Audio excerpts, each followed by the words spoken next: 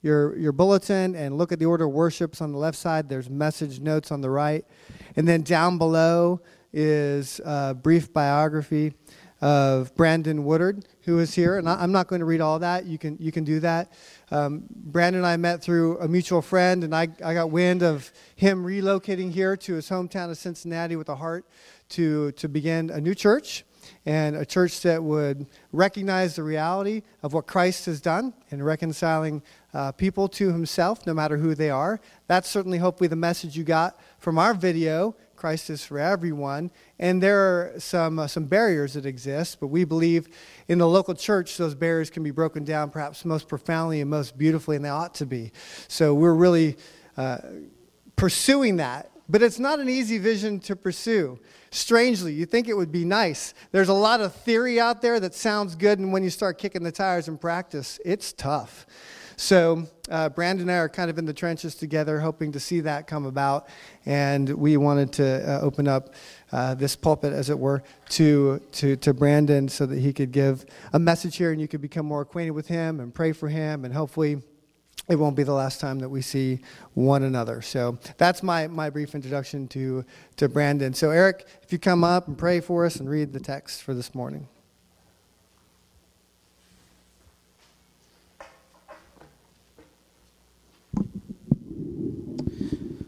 I invite you this morning to quiet your hearts and pray with me. I'd like to open the prayer with quick verse from John 1. Very familiar passage to all of us, especially during Christmas season. I'll read first in my mother tongue, and I'll read the English translation. So let's pray.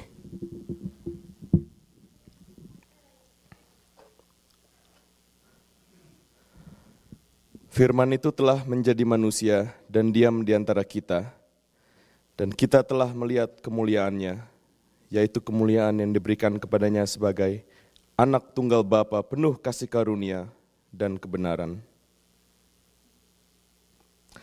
The Word became flesh and made his dwelling among us. We have seen his glory, the glory of the only one Son, who came from the Father, full of grace and truth. Heavenly Father, we come this morning, we give you thanks that you are merciful and gracious, slow to anger, and abounding in love. Thank you, Father, that you call us in your word to cast all our cares on you. So, Father, this morning we proclaim publicly to you, Father, that you are faithful, and it is our desire, Father, to bring glory to you. Heavenly Father, we recognize the needs that we have in our life. We do pray for members of our community, this congregation, Father, those who are in special need. Whatever needs that we have, Father, physically, spiritually, mentally, financially, Father, we lift them up to you, Father, this morning. We pray that you would, by your grace, Father, refill our neediness to us and refill to us also, Father, the fullness and your faithfulness. We pray for parents in this congregation. We pray for children. We pray, Father, also our hearts, for ministry, to spread out the word, Father. We thank you for every opportunity, Father, that you've given us this year to be able to reach, Father, those who don't know you. We especially pray for our missionary at works, Father. We pray for Partners India, Ray of Hope. We pray for the volunteers in the children ministry in this congregation. We pray for Call of Love. We pray for many other missionary, Father, that we have supported over the years. We pray, Father, that you would come especially in this season, Father, and that you would help them to continue to their work, give them encouragement, and give them also wisdom and peace. Father, as we quiet our hearts, as we prepare our heart to listen to your word, Father, I pray that you would equip us, that you would challenge and comfort us, teach us, Father, this morning, and inspire us as we learn more about your majestic way. Father, this Christmas season, would you come in our heart, Father? Would you fill us with the wonder of Mary, Father, the obedience of Joseph, the joy of the angels, and the humility of the shepherds.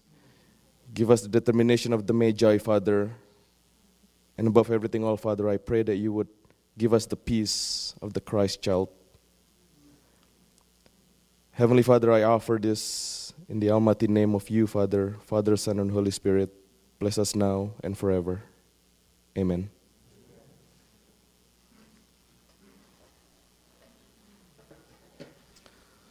So the text this morning comes from Luke chapter 2, verse 21 to 32. If you follow along on the Pew Bible, it is on page 1015, 1015. Luke 2, 21 to 32.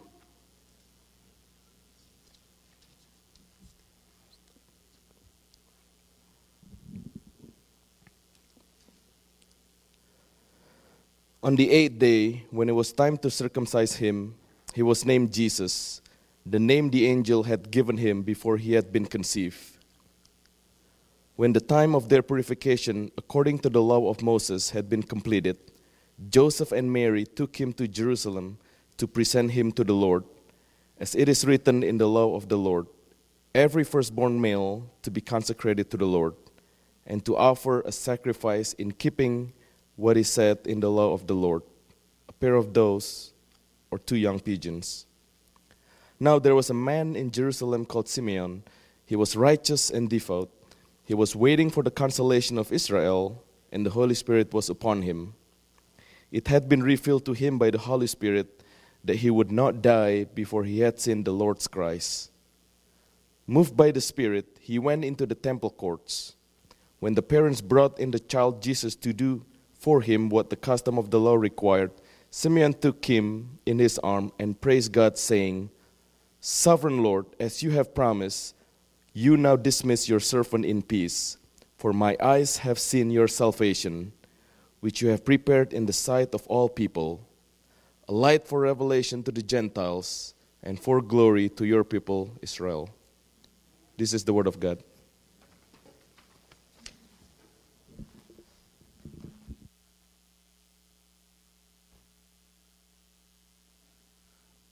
Well, good morning. Sounds like we're still kind of recovering from last night. That's okay. That's totally fine. I have 4 small kids, and so we totally understand what it means to be a little bit sleep deprived. But again, I send greetings to you. My name is Brandon Woodard. I am the church planter here in Cincinnati, planting a church called Reconcile Community Church in Pleasant Ridge. And so I'm excited to be here with you all. I'm thankful for your pastor offering me this opportunity to stand in your place. I came from a culture in the African-American tradition where we honor the man who stands in that place as pastor. And so we want to give honor to Pastor Mark for what you do and how you lead. We're thankful for what you've done, and just to see what the Lord is doing through Redeemer is such a blessing. And so thank you for this opportunity. Yes, and the First Lady. See, and yeah. And I would say to your lovely wife, thank you. One of the loneliest places in all of ministry is to be on the side of the man who's leading a congregation. And I am thankful that in all of those nights when he's wrestling with texts or trying to figure out church business, that you're right there beside him, lifting him up. He can't be the best pastor he can be if you're not there. And so thank you for what you do. Thank you for what you do. I'm also thankful, like I told you, I have 4 kids under 5. So Brooklyn, Brandon, I heard someone gasp. Yes, Brooklyn, Brandon, Braxton, and Braylon. And so my wife is here, y'all, and that is amazing. That is amazing.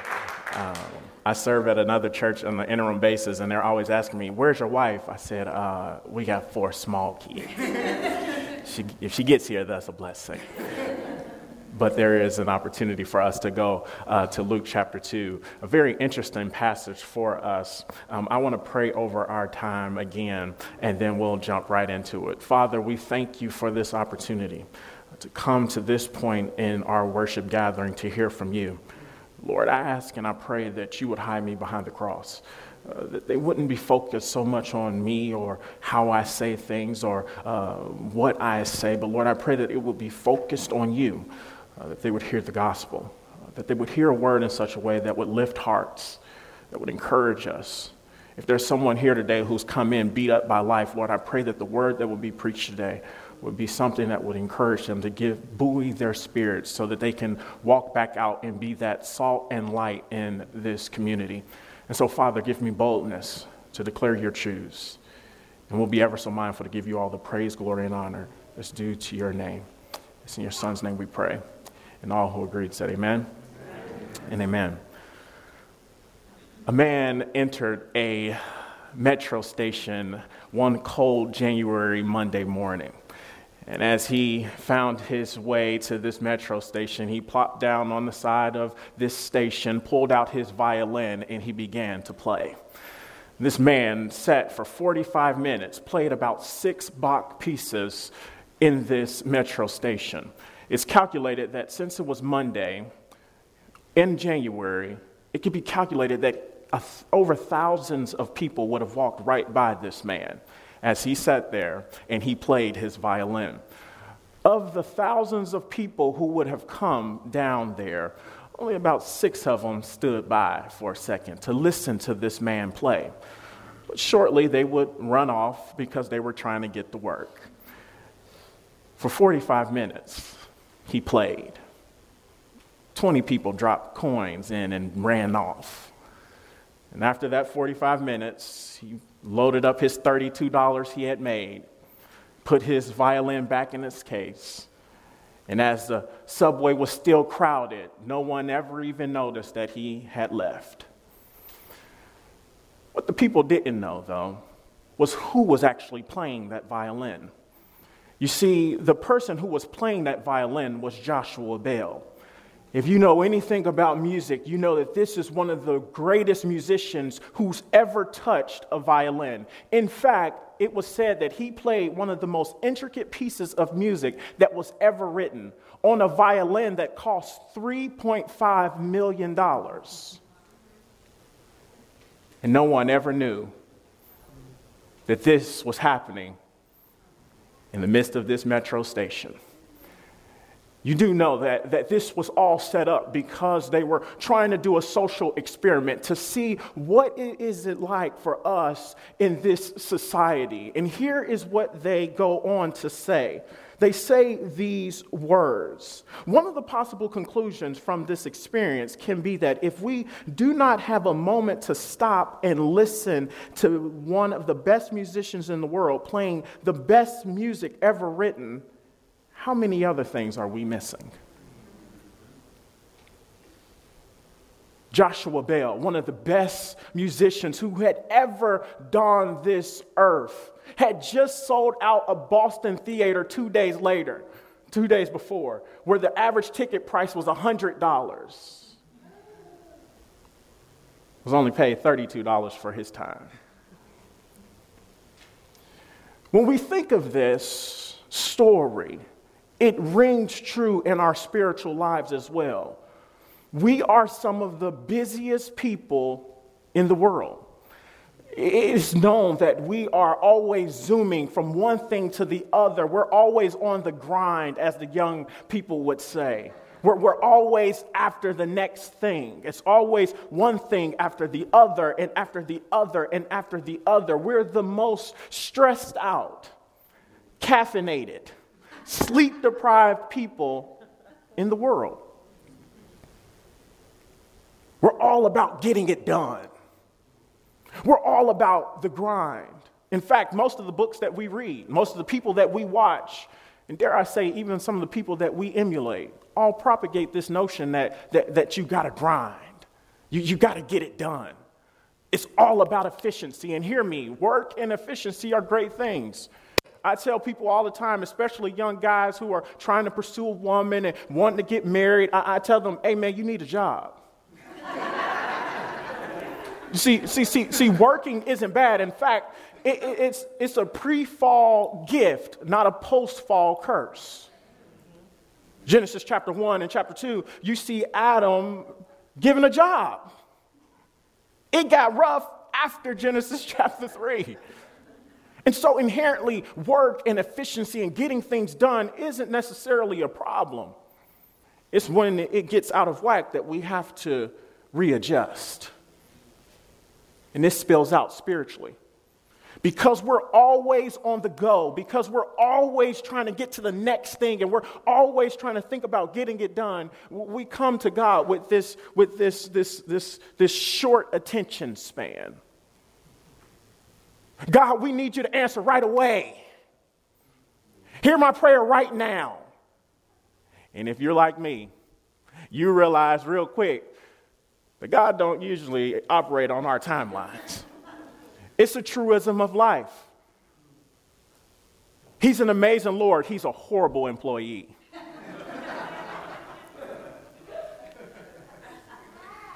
We've bought into the notion that if God doesn't answer how we want, when we want, in the time frame that we want, then somehow he's not listening to us.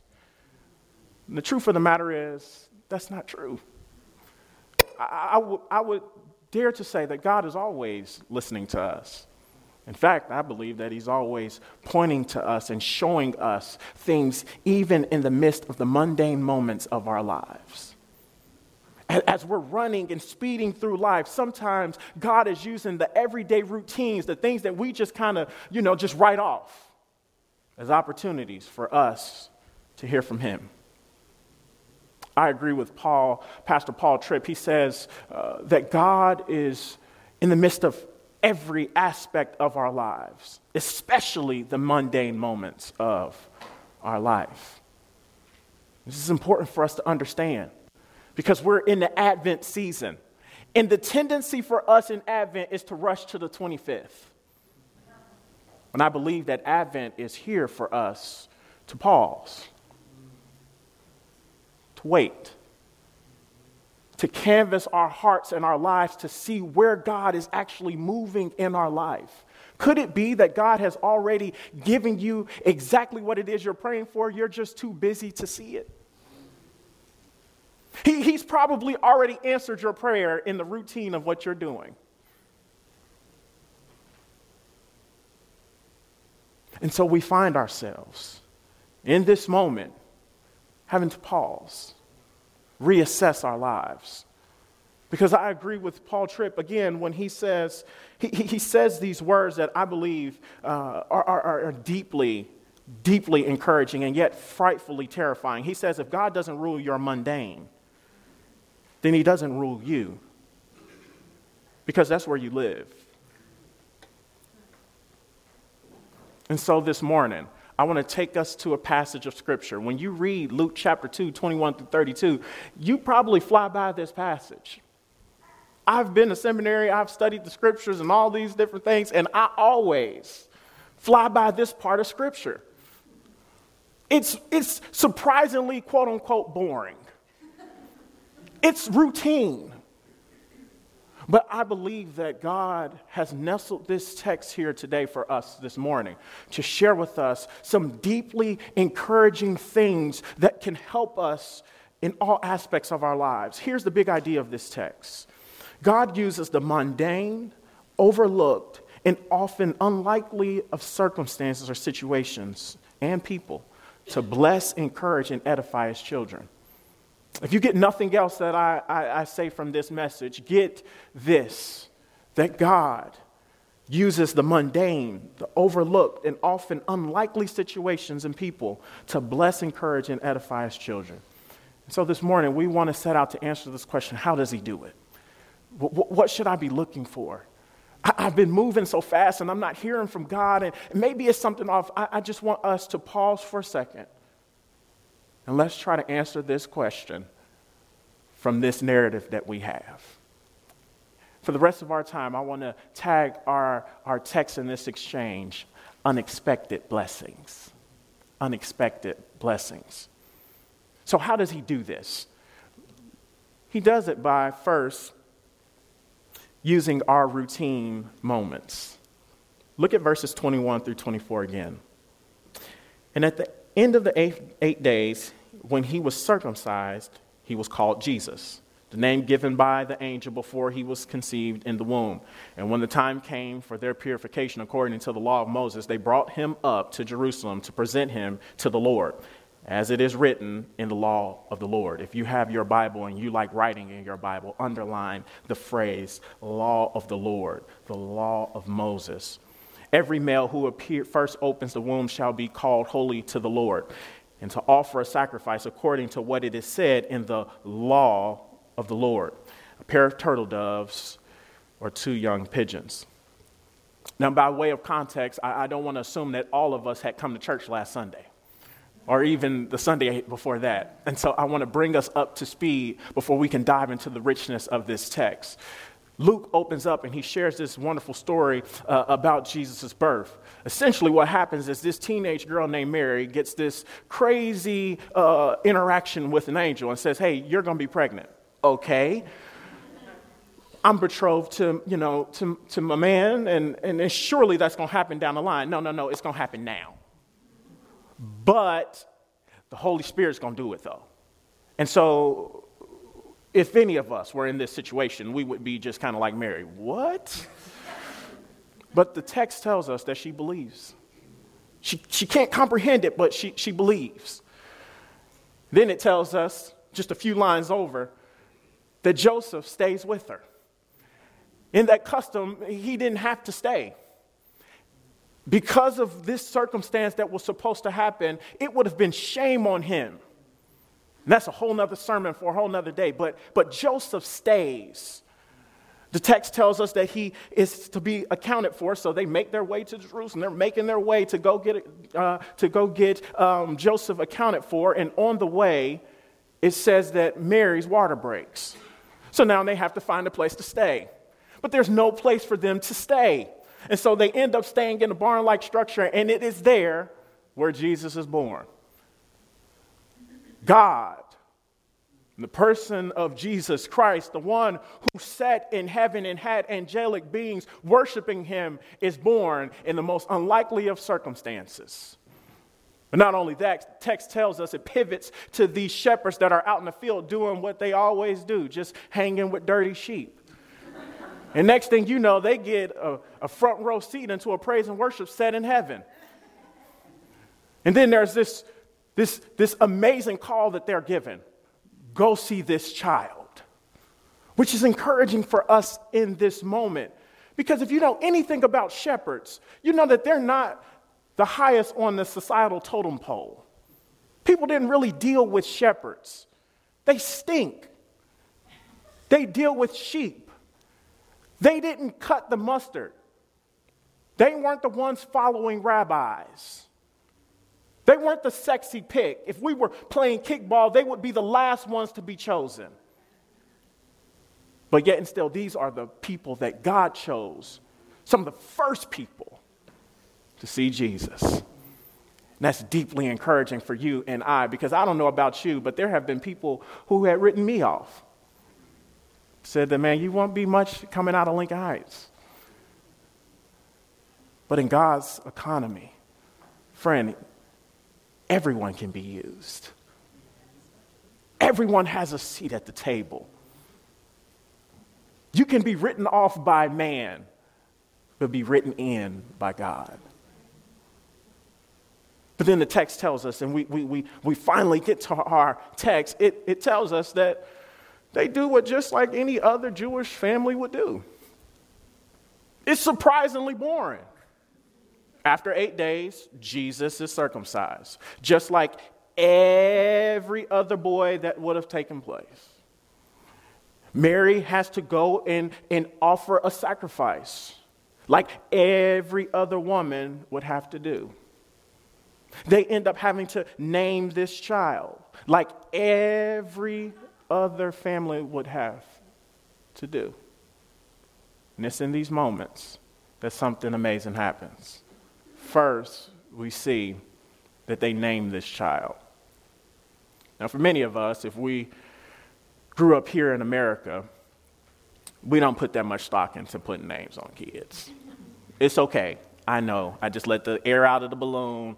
To some degree, there's some importance. But for the most part, we like the name because it sounds good. We want the name to be unique. We may remember somebody. It's not to the extent of how a Jewish family would pick a name. It's a big deal.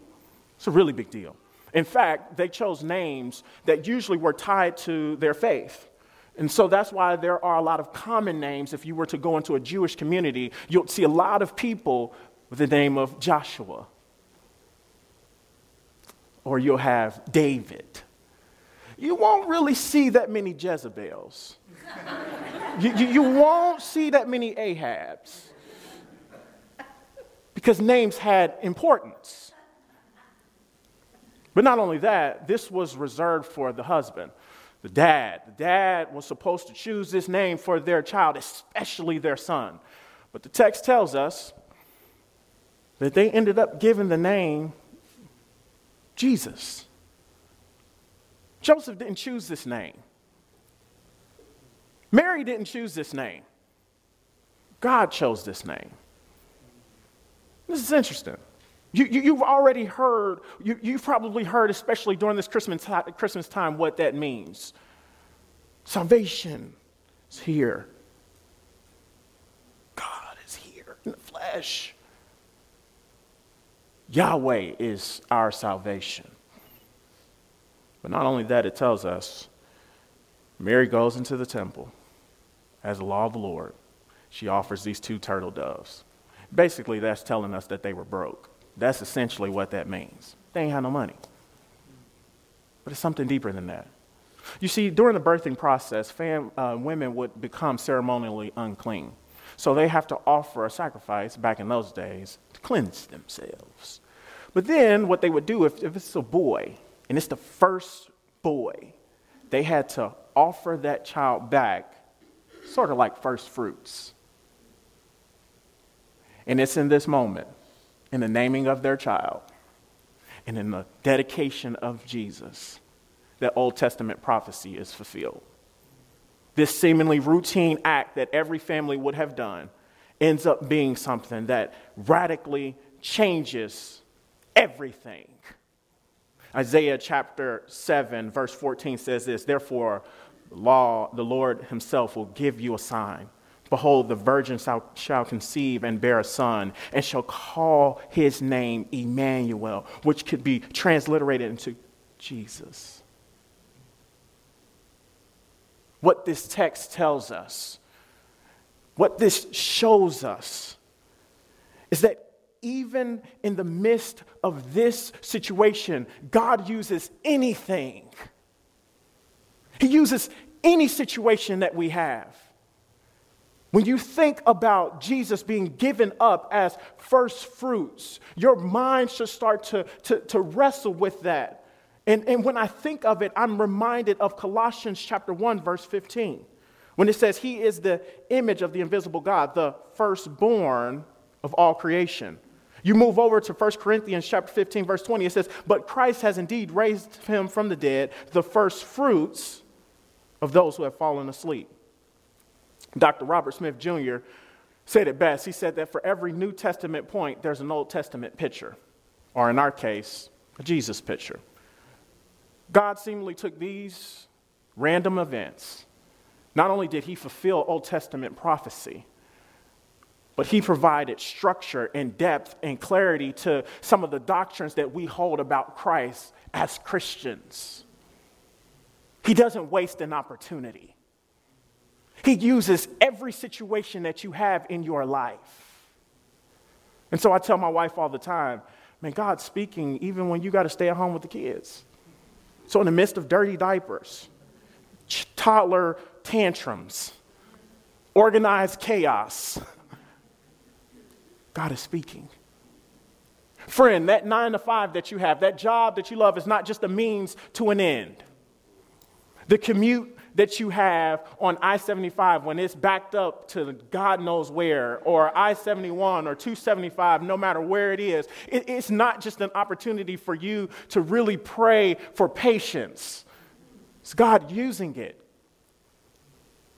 The grocery store runs, the barbershop stuff, All of these moments, God is using them. In fact, he uses mundane and routine opportunities as classrooms for you and I to be enrolled in to see who he is and how he works. But the problem is that over time, we become desensitized to the moves of God. See if I can make it plain. In ophthalmology, they call this idea visual lethargy. This is what this means. The first time you drive down a street that you don't know, you notice everything.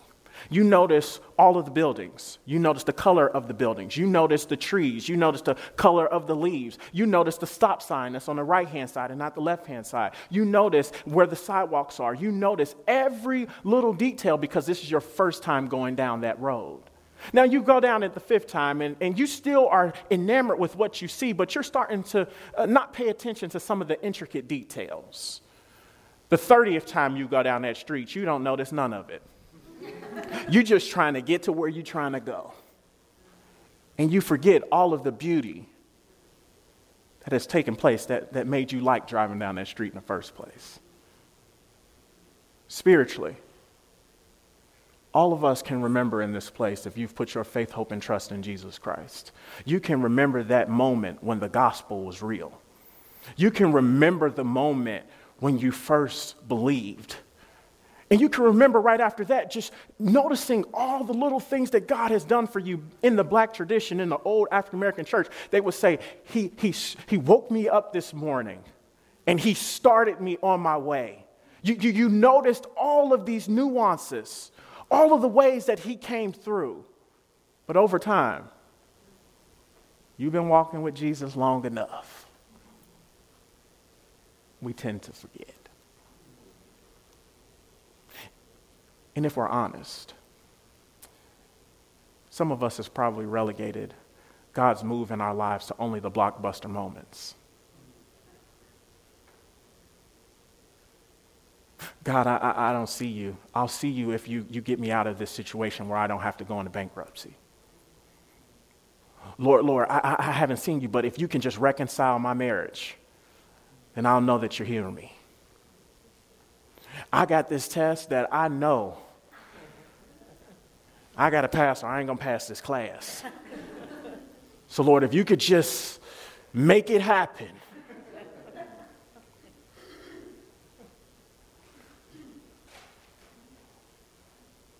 The text is telling us that he's always speaking. So the question then becomes, how's your vision? How's your vision? Do you really believe that God could use your routine moments? Or is God too big for that? Or have you only thought of God as that one who comes through in the 11th hour? So he uses the routine moments. But then secondly, and then I'm out of your hair. Usually you got 3 points in a poem, but I only got 2 because the text lends it, so it's 2. He uses ordinary people. He uses ordinary people. I won't go into all of the depths reading this text again, but we're introduced to this man named Simon. And on the onset, Simon's just an ordinary dude. There's not much more information about Simon. I mean, I wish it was. I wish I could come with some more, he's an ordinary guy. But it does tell us that he was righteous and devout. And it says something very cool. The Holy Spirit was with him. Now, I know that I definitely don't got time to go into everything about who the Holy Spirit is. And I know that Pastor Mark can do that way better than I can. And so I'm going to just give you the Cliff Note version of who the Holy Spirit is. He is the third member of the Blessed Trinity. He is not a force. He's not an it. It's a person. In fact, Jesus was so, what's the word I want to say? He was so serious about the disciples knowing who the Holy Spirit was that he left John chapter 15 and part of chapter 16 to share with us who this person is, who was going to come when he left. And he tells us a little bit about who the Holy Spirit is. He says that, man, he will give you words to say when you're in the midst of persecution. You ever notice in the moments where you're trying to share your faith or someone's questioning what you believe and all of a sudden you start saying some things, you're like, I didn't even know that was in there. The Holy Spirit will give you the words to say. Not only that, he convicts, he corrects, he disciplines, he guides us. Ephesians chapter 1 tells us that he's the down payment. He's the seal. But then Ephesians chapter 5 tells us that he fills us. He sanctifies us. So this is the person who's taken this seemingly ordinary man and given him an extraordinary vision. Text tells us that this man, one day you just got to just read your Bible in color. Just think about it. Simon's sitting there doing whatever Simon was doing. And next thing you know, the Holy Spirit just tells him, look, man, you're not going to die until you see essentially the Messiah. That's essentially what the consolation of Israel is, was that there was going to be this person who would come, who would be a king, who would be mighty, who would rescue Israel. And people literally thought that it was going to be a person who was going to be a king on earth that was going to overthrow the empire. But this is what the Holy Spirit did. Ushered this ordinary man and told him this. And you know what's the blessing in this? God kept him alive and so that he could see it. It says that he was a religious and devout man, but what we know fundamentally is that he was still a sinner. And because he was a sinner, although he was righteous and devout, he still did not deserve to see the fulfillment of that promise take place. But the grace of God, the mercy of God, kept him alive for him to see it. And that's an encouraging word for us to understand and to know, first, that God has a plan and call for all of us. Now, it may not be to do what I'm doing right now, but some of you it may be. But God is he's called you to be the doctor, to be the lawyer, to be the anesthesiologist, to be whatever it is that God has called you. God has a plan and a call for you. No matter what people have told you, no matter what you've told yourself in the mirror, he has a plan. He has a call for all of us. We're all valuable in the kingdom of God, even old Simon. But not only that, the encouraging word from this ordinary guy is that God keeps his promises. I've already alluded to it. Here's the promise. Here's the fulfillment. It doesn't tell us how long it took. It doesn't tell us what the life was like for him outside of that. All we know is that there was a promise made and it was fulfilled. See, many of us, we get tired in the messy middle, where we know that God has called us to do something, but the promise is over here, and you're living right here. I remember it all too well. In Memphis, Tennessee, I remember being called to pastoral ministry, and I just knew that, hey, you be a pastor, you can just go preach. But I spent 8 years in the messy middle. At times I thought, man, maybe this isn't for me. I'm setting up tables and chairs and filling communion cups. This doesn't make sense. God, you called me to be a pastor. I remember sitting in seminary and thinking to myself, oh my God, if I have to take another Hebrew class, I may not make it. Are you sure you've called me to this? And many of us can fill in the blank in our own lives. You're on that path to becoming that doctor, or you can remember, wanting to start your own practice or being a lawyer, and you're trying to get your own firm and all of these things, and you remember the messy middle. Maybe you're in it. Or you're living in already and not yet. You're like, God, this doesn't make sense, and the ups and downs you get tired of. But the encouragement from this passage is to know that you're going to get there one way or another. It's a promise. It's a promise. It's a promise. As one of my little brothers say, you can do it the easy way or the hard way. But eventually it's going to come to pass. And that's the blessing of this passage. But not only that, what we notice from this text is that as God kept him,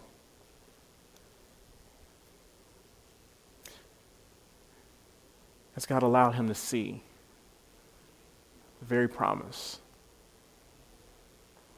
at that point, he released him. What grace. To be able to say at the end of your life, I've done exactly what the Lord has called me to do.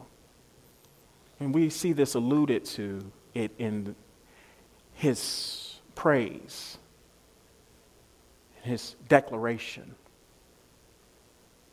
when he says, I can go now. That's the blessing of being in Christ. That at the end of your life, God makes no mistakes. He will fulfill the very promise that he has on your life so that at the end of the day, if you're in Christ, you're very well done. Good and faithful servant. You can enter this rest. But not only that, what God shows us with this ordinary guy in this ordinary moment is that God can use anybody. He can use anybody. He can use a murderer and make him a missionary. He can take a thief and make him a saint. He can take the homeless person that people step over and use him to share the gospel with thousands. And he can use you and I for his glory and for our good, which means that we can never count anybody out. We all have people in our lives that we have literally wrote them off. God cannot use this guy. God cannot use this girl. Can't nothing good come from them. But in God's economy, everyone's valuable. That's what this text shows us. That even in the midst of our mundane moments, even in the midst of our routines, even in the midst of everything taking place, he can use routines and he can use people.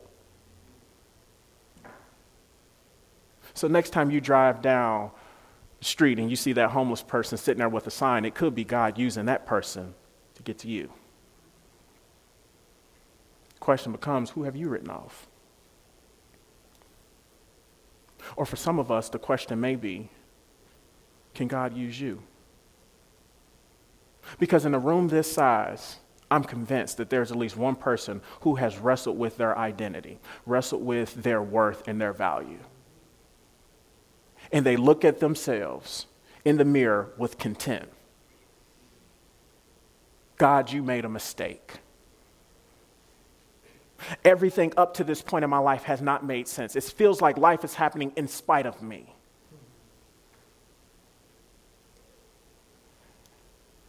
And God makes no mistakes. Genesis chapter 1, verse 26 does not say that God made some of them in his image. He makes no mistakes. So who have you written off? I end with this. Text ends and it shares with us the reason why there could be redemption even in the small things. The text ends in verses 31 and 32 with something that that Simon says.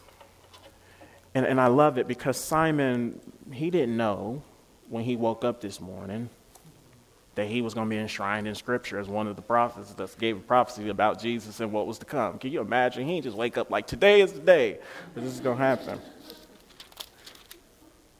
Listen to what it says. I'm reading out of the CSB. I promise you it's probably the same as the ESV or any other translation, just a few words off. Listen to what it says in verse 31 and 32. You have prepared it in the presence of all peoples. All peoples. A light for revelation, underline this phrase, to the Gentiles, and glory to your people Israel. Essentially what Simon just said is that this child, this one, is the one that's going to save us all. Did you catch it? This child is the light. In this darkness, and it's interesting that they use this terminology because you would have known that for 400 years there would have been a period of silence or darkness. From the last book in the Old Testament to when we opened up in the gospel, it had been silent. God hadn't spoke a word.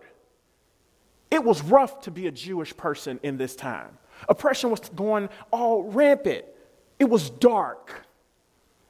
And he says, this child will be the light.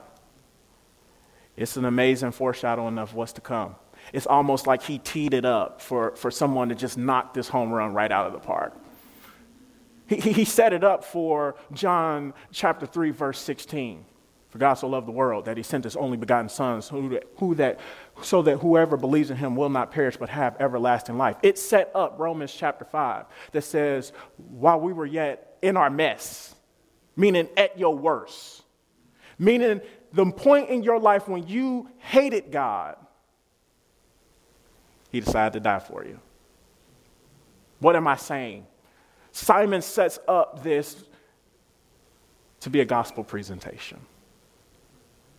That because of this child coming down, redemption is possible. That all things can be made new because he came down. Let's not rush to Sunday. Let's not rush to Good Friday. Let's not rush to all of the other amazing things that took place. Focus on the fact that God came down. If he does not come down, Sunday does not happen. If he does not come down, man, Good Friday never occurs. If he doesn't come down, your life has no meaning. If he doesn't come down, the routine and mundane parts of our lives become this slow march of what's to come. If Jesus never comes down, death is the ultimate slap in the face for us. But because he came down, redemption is possible. Because he came down, and as one of the Prince of Preachers, Gardner C. Taylor, said, he became time-trapped, pain-eligible, death-capable for you. And because of that, your life can have meaning.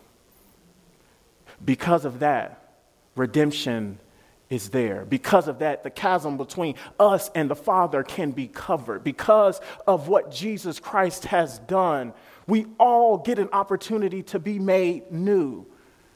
Because he came down. Your small, routine, ordinary things that get on your nerves, activities in your life, can be redeemed. And so this Advent season, we're reminded that something earth-shattering happened. That Jesus came down and put on a human suit to set in motion the greatest love story that could ever be told.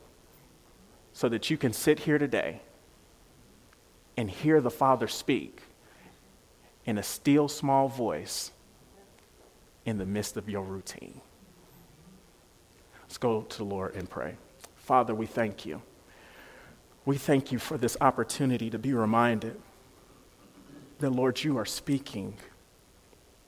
You are speaking in every aspect of our lives. Lord, it may not be that you're audibly speaking to us, but Lord, you use circumstances, you use situations, you use the word of God to point us to what it is that you would have for us. And so, Father, I ask and I pray that we would pause our busy lives long enough to be able to canvas our lives to see where you are at work. Father, I ask and I pray that you would forgive us for only relegating you to only the big moments in our life. And for some of us, even taking credit for the nuances that take place in our lives. Lord, we repent for the fact, knowing that, man, you are over all of it, that you use everything, that there's no wasted time here.